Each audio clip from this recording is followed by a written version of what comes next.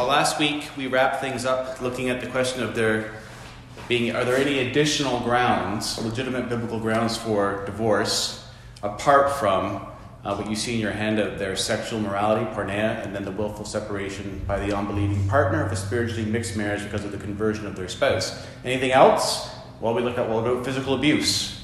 A very difficult topic, but the argument that physical abuse breaks the marriage covenant introduces a new category into the discussion, the category of breaking a covenant. This has become, of late, and we'll see why in a minute, but more popular. More of an appeal is made to this. Oh, you've broken the covenant. But neither Jesus nor Paul use that category in teaching about divorce, so I don't think it's legitimate to speak in terms of breaking the marriage covenant is a biblical standard to use when deciding if divorce is legitimate. And then to begin to list sort of various sorts of sin that might fit into breaking a marriage covenant. I was arguing that kind of reasoning just opens the door to a multiplication of sins that actually break the marriage covenant. You can think of a lot, probably. So not just physical abuse, right? But many other sins would then be counted as valid grounds for divorce. So my wife is a junkie. My husband is serving a life sentence for murder. They've broken the marriage covenant. I'm not being provided for. There's no marital love. There's no sex. Whatever it might be, So still, I sympathize with the deep concern of those who argue that divorce should be allowed for ongoing physical abuse, and that is a difficult topic. They understand the destructive evil in such a situation, and it seems easy to conclude that divorce is the best solution. And I feel very emotionally attracted to that solution. But I can't reconcile it with what God's Word says. I don't see that teaching in Scripture. And in this matter, as in all other ethical matters, God's standard is His Word, and that's going to be our ultimate guide, our ultimate standard.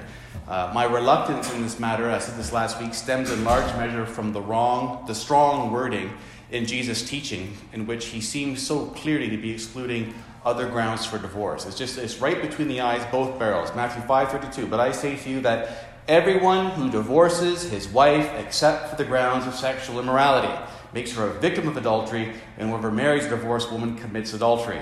And then Matthew 19:9, and I say to you, whoever divorces his wife except for sexual immorality and marries another commits adultery. So that's why I'm sticking to it. So we dealt with that last week. Just any other clarifications before we move on to other things? Okay.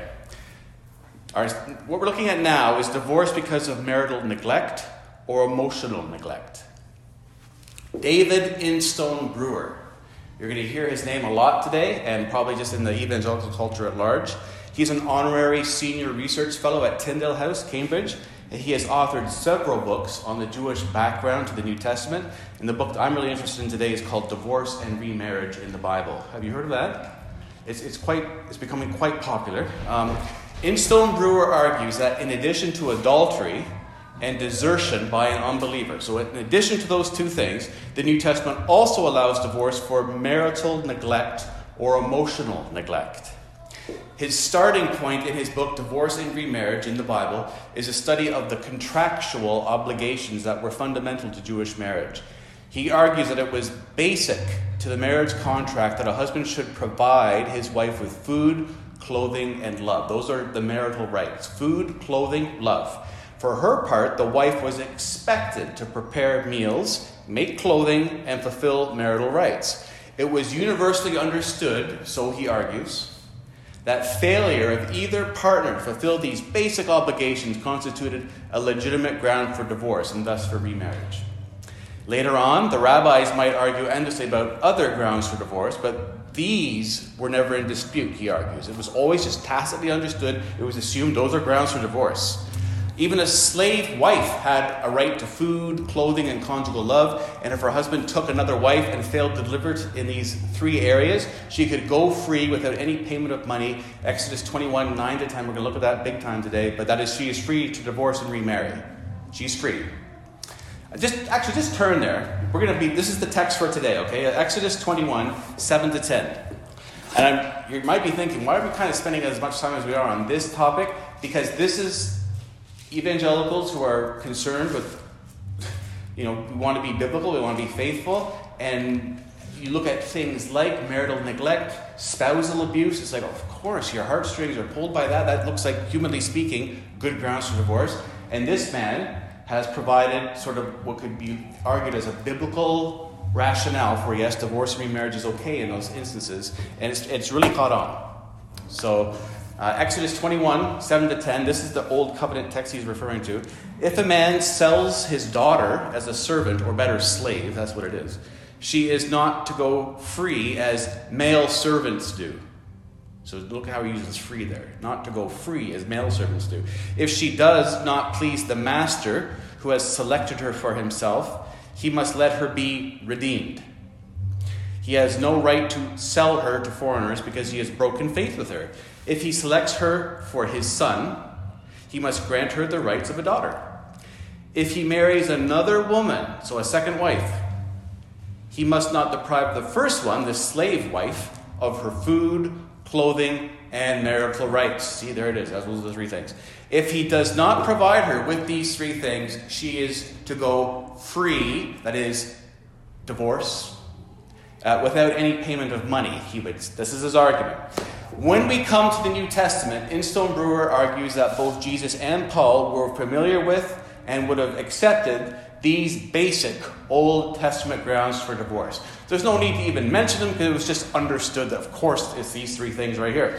He also argues that both sides in the Pharisaic controversy acknowledged that marriage partners were free to divorce if the basics of food, clothing, and marital love were denied. This was all assumed knowledge. There's no need to actually bring it out in the text of New Testament because it's actually just assumed part of the culture. Everyone knew it, everyone believed it, everyone practiced it. Controversy only arose over a fourth disputed ground for divorce. That's cited in Deuteronomy 24:1. Remember, it's something indecent, not further defined, but it's then linked. And the other part of Scripture, the only other part was actually with excrement, burying your excrement. Something indecent, not further defined, and you can give your wife a bill of divorce. But the question is, did this refer to sexual infidelity alone, or did it have a wider reference? So people will be jumping in and saying, oh, if she burns your food, that's something indecent. If she loses her looks, that's something indecent, I guess. So here lay the fierce debate in Jesus' day, and this was the point brought to him in an effort to catch him out in Matthew 19 and Mark 10. Jesus' questioners, again, this is Instone Brewer, Jesus' questioners would have not asked him about divorce on the grounds cited in Exodus 21, as all alike took these for granted. Similarly, when we look at 1 Corinthians 7, it is inconceivable, Instone Brewer argues, that Paul, with all his training as a Pharisee, was unaware of the assumption that there were three universally accepted grounds for divorce and only one disputed ground. So you see how he's arguing for this? Instone Brewer concludes that while Jesus and Paul condemned divorce without valid grounds, and while they discouraged divorce even when there were valid grounds, they both accepted the Old Testament teaching that divorce was allowed for adultery, neglect, and abuse. The biblical teaching was left behind when the early church lost sight of the Jewish background to the New Testament teaching and imposed a rigorously ascetic ethic. So here's just the summary of his position. And again, we're going into this because you're going to come across people who are arguing this very thing. I agree with the two traditional grounds of adultery and desertion by an unbeliever, and two other Old Testament grounds that are alluded to by Paul and church tradition. These two are emotional neglect and material neglect, and are alluded to in 1 Corinthians 7, 3-5, 32-34. These two grounds were derived from Exodus 21. That's actually his proof text where he goes to Exodus 21, 10-11, which states that a husband must give a wife food, clothing, and love.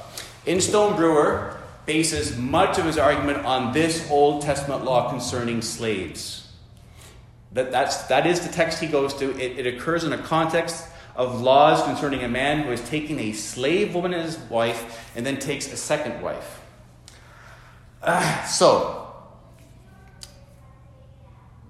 Just to make sure this is clear in our minds, he's appealing to a part of Torah regarding selling a Jewish daughter as a slave and how to treat her as a secondary wife, right? When the husband marries someone else. That's the context of that text he's appealing to. Frankly, if I can be frank, it's a pretty crazy text for New Testament Christians today to be getting marriage and divorce law from.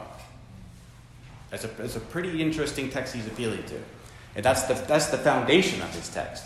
Instone Brewer then quotes later rabbinic interpretations that referred to or alluded to this passage when discussing the responsibilities of a husband and wife within marriage. He says, again, that these three categories of food, clothing, marital rights could be summarized as marital and emotional support. So just summarize all that. Marital and emotional support. If that's lacking in a marriage, that's grounds for divorce. Jesus would have accepted it. Paul would have accepted it. It was all just understood, tacitly understood. They didn't have to say it. It was just understood part of the culture. He goes on to argue that even the strict rabbinic interpreters and the followers of Shammai agreed that failure to provide material or emotional support was a sufficient ground for divorce. Therefore, that rabbinic quotation that I quoted last week in our class is very significant. The school of Shammai says a man may not divorce his wife unless he is found unchastity in her. And the school of Hillel says he may divorce her even if she spoiled the dish for him, like burned his food. Rabbi Akiba says he may divorce her even if he has found another fairer than she.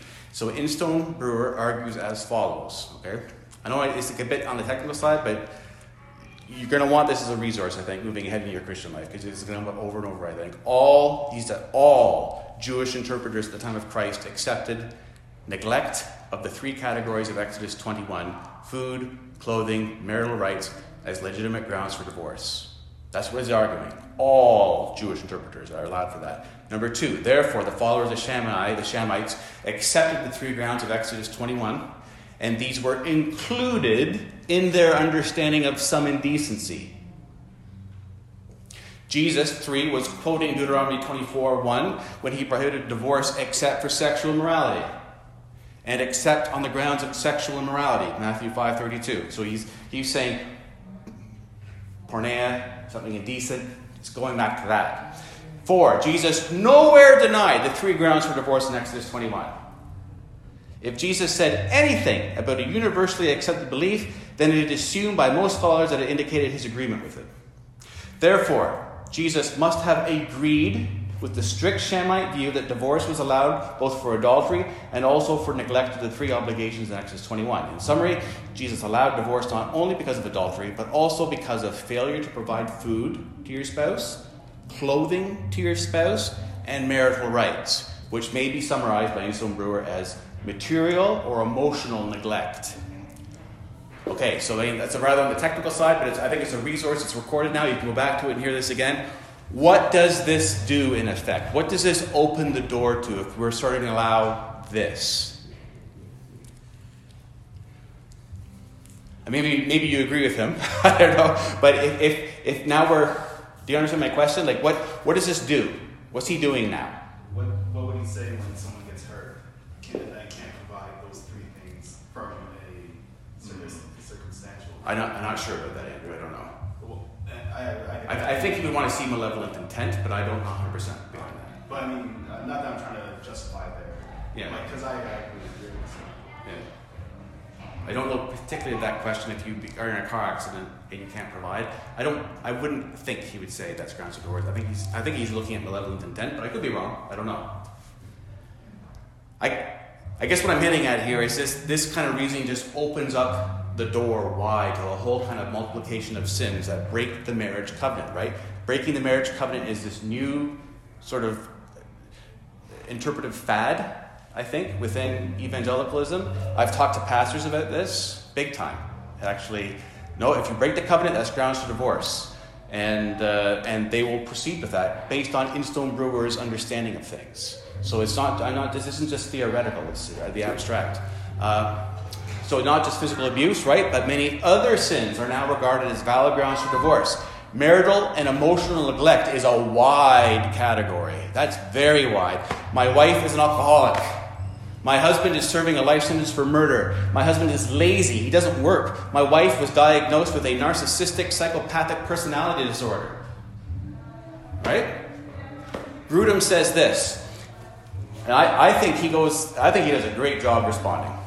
In response, while I wish to affirm my appreciation for Instone Brewer as a gracious friend who has helped me on numerous occasions with research at Tyndale House in Cambridge, England, thank you, with research at Tyndale House, and also as a meticulous scholar with vast knowledge of the ancient world, I still must confess I do not find his argument on this matter to be persuasive for several reasons. 1, While he provides evidence that many Jewish interpreters referred to Exodus 21 to teach about the responsibilities of a husband and wife in marriage, I could not find evidence on pages 100 to 109 of Instone Brewer's book that all Jewish interpreters agreed that the neglect of food, clothing, or marital rights was grounds for divorce.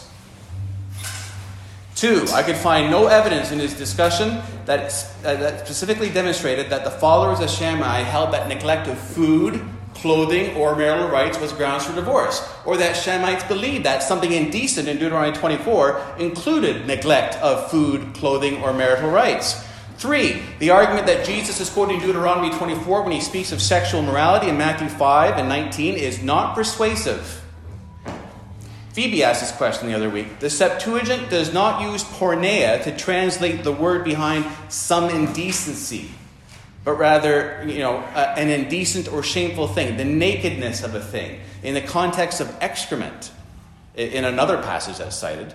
But the nakedness of the thing is like a very literal sort of translation of it.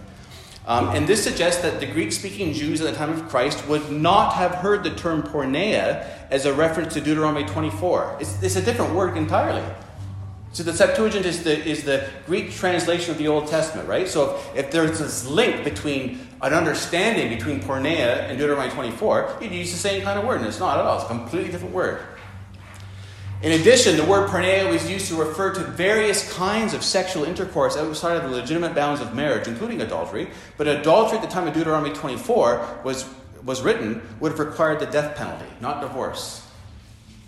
Therefore, it is highly unlikely that Jesus' hearers would have thought he was referring to Deuteronomy 24 when he said, except for sexual immorality. 4, it is not enough to say that Jesus did not deny the 3 grounds for divorce found in Exodus 21, and therefore he must have agreed with them. Instone Brewer admits that this is an argument from silence, but I think it is even weaker than an argument from silence. It's an argument contrary to what Jesus explicitly says. In the context of answering a question from the Pharisees, is it lawful to divorce one's wife for any cause? Matthew 19:3, after Jesus says, because of your hardness of heart, Moses allowed you to divorce your wives, but from the beginning it was not so. We expect Jesus to teach a more strict view of divorce than the very lenient interpretations of Deuteronomy 24 that were being promoted by the rabbis. He gives no hint indicating that he is endorsing various views of divorce promoted by different Jewish teachers. In that context, Jesus explicitly excludes all other grounds for divorce, where he explicitly says, whoever divorces his wife except for sexual immorality and marries another commits adultery. The construction, whoever, except for, explicitly rules out all of the grounds for divorce other than sexual immorality. It is not just that Jesus failed to explicitly deny that divorce was valid for failure to provide food, clothing, or marital rights. He also failed to explicitly deny that divorce was valid for a wife spoiling a meal or because a man found another woman whom he thought more beautiful than his present wife. He did not need to deny any of these explicitly because he was denying them all at once when he said, whoever divorces his wife except for sexual immorality.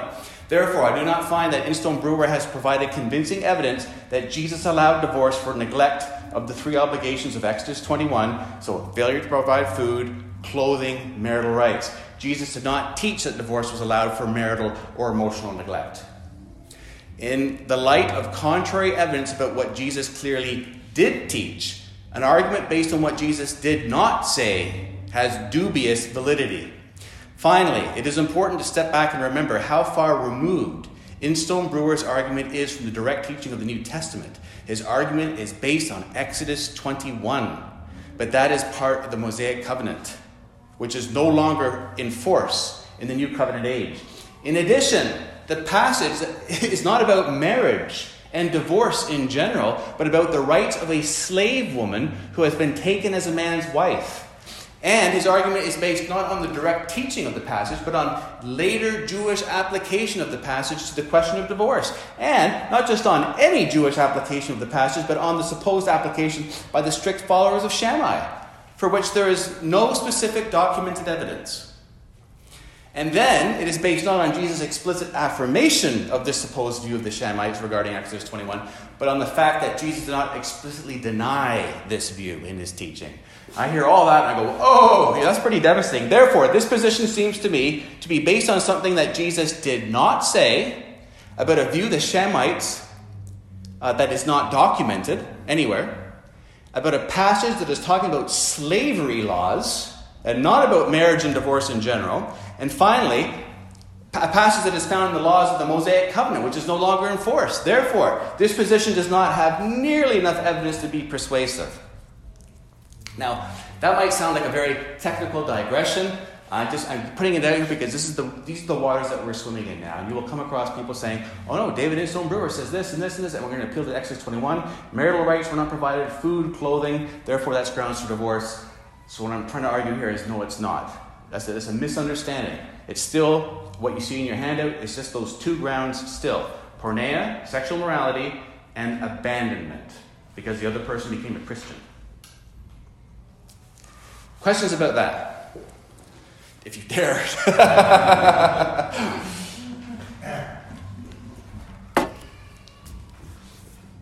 All right, good. Here's some more questions then. Divorce because the marriage can't be repaired? Should a divorce be granted when a husband and wife have been strongly alienated from each other for many months or years, and their entrenched hostility against each other has not responded to repeated attempts at counseling and reconciliation? In such a situation, people who know the couple might say that the marriage is beyond repair. Craig Blomberg apparently advocates his position for severely damaged marriages. He writes this: perhaps the best way of describing when divorce and remarriage are permitted then is to say simply that it is when an individual in agreement with a supportive Christian community, of which that individual has been an intimate part, believes that he or she has no other choice or option in trying to avoid some greater evil. All known attempts at reconciliation have been exhausted. As with the case of physical abuse, I simply do not see sufficient justification for Blomberg's position in Scripture itself. What about because of incompatibility? Many divorces today are granted not because of adultery or desertion, physical abuse, or marital or emotional neglect, but because of some kind of incompatibility. The husband and wife are not getting along and no longer want to be married to each other. It should be clear, I think, from the previous discussion, however, that God considers marriage to be a solemn, lifelong commitment, and only the most serious kinds of destructive misconduct, adultery or desertion, are counted as valid grounds for divorce in the teaching of the New Testament. Remember what Alex kind of said this at the end of last week's Sunday school class. We were kind of looking at physical abuse, and oh man, this is a hard thing to go through, and just to talk about this, it's obviously there's an emotional attachment to the idea of course that would be grounds for divorce, and we had to work through that, and what we're prone to do though is we're seeing the physical abuse, this disgusting, terrible thing, and elevating it in a certain sense above in our consideration of actually what marriage itself is. That one flesh union that God has brought together, a husband and a wife representing the church and Jesus Christ, and what that represents, what that is, that beautiful thing. And then that kind of gets dismissed almost. Well, no, but like these other things are happening, so therefore that must be just grounds to destroy that, to smash that. And that's the part of my own temptation, I guess, where it's like I actually don't see that as being the precious thing that it actually is. And so therefore, when Instone Brewer comes along suggesting, if marital rights aren't being provided, clothing, your husband's in jail for murder for 25 years, your wife has Alzheimer's, she doesn't even recognize you, whatever it might be, it's like, or there's physical abuse, all that kind of stuff. It's like, that sounds like legitimate grounds for divorce. Because I'm not appreciating the beauty of what marriage actually is, what it represents. And God hates divorce. And that's why, because of this, what this represents. But he does grant divorce. But it's only for two reasons, I would argue. Questions about that before? I'm going to look at people who have been divorced for unbiblical reasons. But any questions about anything I just said? I guess, I don't know if I'm going to know the word this correctly, but I guess the instant we were talking about like a marriage between two Christians, right? Like in all these, because I guess the thing that's popping out to me is like, okay, if there's instances in like physical abuse, or like the couple just stops working on their marriage because they stop seeing the validity of it, and or just like any of these other reasons of like living in sin and stuff. Like there's a degree to that where it's like if that's a Christian marriage, you might call into question like their salvation, or even like if you're seeing this pattern of like these two people who are married who are Christians who like aren't working on their marriage too. This is like, I don't know. So if one of them wants to leave like at some point or something, I guess it's, I don't know if this is getting complicated, but you can't really affirm that they're a Christian until they leave. And so the 1 Corinthians 7 text, if that were to happen, I can understand that. I haven't read in Stone Brewer and everything he's done on this, okay? But for it to be a legitimate divorce and remarriage, it's not just appealing to Christians, I don't think. I think his argumentation would have to work in the fact that this is actually across the board. Across the board, if you're a Hindu and your wife is not doing this or your husband's not providing that, then it's like, well, it's got to be legitimate. It can't just be, here's like an exceptional case just for Christians. Because we're even as Christians, we're saying your Buddhist, your Muslim marriage is 100% legit. 100%. We encourage it. Go to those weddings, by the way. Please, go support that. I always like friends on Facebook when it comes to we got married. My 15th wedding anniversary is like, great. I want them to see I affirm marriage. This is a good thing. I support you in this. I mean, hopefully they both become Christians. That'd be wonderful. But marriage is intrinsically good. So I don't think he would let other people saying you're kind of stuck in your marriage now, but Christians get a free card. But the 1 Corinthians 7 abandonment text, let's just say, Wolfgang and Gretchen, they're both members at U City, and then Wolfgang up and leaves Gretchen, just abandons her, and there would be obviously the church would get involved with this. There would be disciplinary action. What's going on? You're a professing Christian. What's happening here? And if you were to actually follow through with that and leave, you'd say that was an unbeliever leaving a believer. If you don't respond to Matthew 18 disciplinary process, then you're showing that you don't care, and you need to be reconciled with your wife. So that kind of gets to the next question here. People have been divorced for unbiblical reasons. I kind of alluded to this before too, but I'm going to say this again. What should be done if someone has been divorced for reasons other than those given in the Bible and then has married someone else? Jesus says that in such a case, the person has committed adultery, so the marriage began with adultery. Remember Matthew 19:9. And I say to you, whoever divorces his wife except for sexual immorality and marries another commits adultery. But after such a couple has been married, if they decide they want to follow through the teachings of Scripture, what should they do now? When Jesus says, and marries another, in that same verse, right, in Matthew 19:9, he implies that the second marriage is, in fact, a true marriage. Jesus does not say, and lives outside of marriage with another, which was possible, but, and marries another. Therefore, once a second marriage has occurred, it would be further sin to break it up, for it would be destroying another marriage. This means that the second marriage should not be thought of as a man and woman living in continual adultery, for they are now married to each other, nor to anyone else. Yes, Jesus teaches that the marriage began with adultery, but his words also indicate that these two people are now married. The responsibility of the husband and wife in such a case is to ask God for his forgiveness for their previous sin and also for his blessing on their current marriage. Then they should strive to make the current marriage a good and lasting one. And I mentioned this, I think, last week, whereas if you're going through these Sunday school classes, you realize, oh man, my previous marriage, now my remarriage, it was all sin, it was all terrible. Phew, am I ever glad I wasn't in these classes 10 years ago? Then I'd be really in trouble. It's like, that's the wrong response. It's like, Lord, forgive me for my sin. Forgive me. I repent.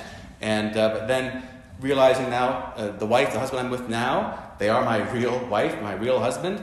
And we're going to pray for grace that we would be living obediently to you. But that's a legit marriage, I would argue. Marriage is a picture of Jesus and the church, his blood-bought bride. Marriage is a picture of the gospel that saved our eternal souls. It's beautiful. It's sacrosanct. If we drive by Fort Knox, or we go by the Royal Canadian Mint, and we see all the fortifications, the high walls, and the guns, and the guards, we know that something very valuable is behind those walls, don't we? Brothers and sisters, it's the same thing here. The high walls of divorce, it's a negative image. It's showing us how precious a treasure marriage truly is to God. How precious is that gospel treasure to you? As Christians, we're not defending marriage as an end in itself, but as something that really, truly represents Christ and the church. Something that truly represents our glorious bridegroom laying down his life for his defiled, sinful bride and making her clean. That's something of infinite value. That's more precious than anything in this life. Anything. And if I have to put up with a lot of hardship, a lot of trial, a lot of unfulfilled longing, I know God's grace is sufficient. What I'm protecting, what I'm preserving and guarding by submitting my life to the Lordship of Christ is beyond compare. I see those high walls of divorce, and instead of being bitter, instead of looking for cracks in the wall I can squeeze through, I praise God for the gospel treasure that lies protected behind them, that's united me to my Savior. Questions about that? Quinn and Phoebe are sick, but one of the questions that Phoebe had, and it was a good way to kind of, I think, end this, is the question of pornography. Is it ever grounds for divorce? I'm just going to read to you, and I can send this to you later if you would like, but it's an article by Thomas Schreiner. He's a New Testament scholar. He's probably like one of the top Paul scholars in the world. And so he's just going to answer a few questions. I'm just going to read this document to you. I would agree with this. I think it's wise. And we can kind of open up for questions. In Matthew 5:32 and Matthew 19:9, Jesus gives grounds for divorce based on sexual immorality, porneia. Is that your understanding of the text? They're asking Tom Schreiner. Yes, porneia is a broad term designating sexual immorality, and the most natural way of reading the text sees Jesus as allowing an exception for divorce and remarriage in the case of sexual sin. Some want to say that the word porneia refers to incest or to sexual sin in the engagement period, but we would need clear signals in context to limit the word porneia to such specific sins. And those clear indications are lacking in both Matthew 5 and Matthew 19. Others say that the exception clause only applies to divorce, but not to remarriage. Such a restriction is not clear in the Greek text. The most natural way of reading Matthew 5:32 and Matthew 19:9 is that the exception clause applies to divorce and remarriage. 2. Does pornography use ever qualify as porneia? If so, does just one use of pornography qualify? Must it be a habit, an addiction? He answers yes. Pornography constitutes porneia since the word designates sexual sin in general. How to apply the text is a matter of hermeneutics, interpretation, biblical interpretation. And we must remember that we don't go to Scripture in cases like these as if it is a rule book with case laws. I'm not saying there are no universal commands in Scripture. Of course there are. We must not murder, commit adultery, and steal. The Scriptures, however, do not provide detailed case law for all the situations we face. It is imperative, therefore, that we apply the Scriptures with wisdom. The Lord shapes us and sanctifies us by making us more like Jesus. We begin to live in a new way and think about life in a new way. Wisdom doesn't mean that we simply search the Scriptures to find answers for all our specific questions. Of course, Scripture is our authority and is the basis for any wisdom we have. And we must apply the truths of Scripture to specific situations. However, we are not like robots searching the database of the Scriptures to see what we should do. God is changing us so that we think more like Christ. So, does pornography ever qualify as grounds for divorce? It is precisely here that we need wisdom, since God is giving us a transformed mind, Romans 12:2, so that we can discern what is pleasing to the Lord, Ephesians 5:10. Wisdom means that we are not quick to recommend divorce, since Jesus teaches us that the marriage between one man and one woman is a lifelong covenant. Divorce is always a last resort, and thus we should not immediately commend divorce because a person engages in pornography, especially if the use is singular or even occasional. we must immediately say, from the perspective of wisdom, that any use of pornography is egregious and heinous. There are no excuses for looking at pornography. At the same time, we don't want to say that any use of pornography justifies divorce. People want to know when pornography use crosses the line so that divorce is justified. Here's the answer: when it is egregious enough to warrant divorce. One could respond, what in the world does that mean? Give me specifics. I would reply that we can't write down a simple answer to a question like this. To be sure, there are cases when pornography use is serious enough to warrant divorce. Thankfully, the Lord has given wise counselors and elders to help believers discern whether divorce is permissible in a particular situation. If we had a handy rule book to consult on the matter, we wouldn't need the leadership and counsel of elders, pastors, overseers, but the question of how to apply what Scripture says takes wisdom. Thus, church members need to make such agonizing decisions in the context of their local church. 3, how would you work through it pastorally if an exasperated church member came to you convinced that he or she wanted divorce because of their spouse's porn addiction? A church member may come to the elders and demand a divorce because of the pornography use of their spouse, even as the elders wisely counsel against divorce in that situation. A person desiring a divorce should have the inclination to follow the counsel of the elders, since the Lord has appointed them to shepherd the souls of the flock. That's an important point, I think. Don't make a mistake. With Alex and myself, there's an authority that we have, but it's an authority of counsel, all right, as opposed to an authority of command, all right? When we talk to people about a lot of stuff, we're going to be basing any command that we do have is like the word of God says this. That's the command. God says this. But there's an authority of counsel, I think, that your pastors have that you should heed. Are elders sometimes wrong? Are they sometimes even abusive and tyrannical in their use of authority? Of course. Elders are fallible too. And sometimes elders make wrong decisions. And in some cases, the leaders of a church are not wise and godly in shepherding of their flock. We don't live in a perfect world. I would say then that the inclination of the person desiring a divorce should be to follow the counsel of the elders. If the person thinks a divorce is warranted anyway, the elders should be slow to discipline the person who disagrees unless it is very clear the person wanting a divorce is in blatant sin. That may not be as clear and precise of a response as we'd all care for. I like this response. I think it's wise. It's kind of, I don't know, we can open up for questions though. So it's saying, yes, it can be. It is porneia. No doubt about it. Pornography is heinous and sinful. In context, it certainly would be grounds for divorce. You want to use wisdom on that, though. Somebody slips up, looks at it once, divorce. It's like, I'm not going to probably counsel that. Depending on the type of pornography. There could be a type of pornography where I would counsel immediate divorce. Anything to do with pedophilia? Instantaneous divorce. I would have no problem counseling that. I would want that, I think. This is a very disgusting topic, but that's the kind of stuff that you need to be very careful of. Thoughts? Pushback on that? Alex, what do you think? We actually haven't discussed this exactly, I think, since... It's interesting, I guess, unstated in that is that the council of the elders, it's not like when you become a member of this church, all of a sudden all the marriages of the members fall under our authority. The marriages, your marriage, all the marriages at our church, they're provided by the state.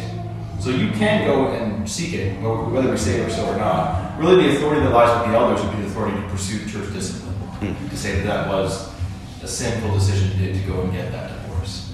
And I liked what you said there at the end there, that there might be a situation where that person does disagree with the elders, and while our counsel was to not do it, our counsel was not as, I guess, there'd be certain ranges where our counsel's like, no, you definitely should not, and we think you probably should not, and they went against us, got a divorce, and maybe wouldn't recommend the church pursue church discipline in that case.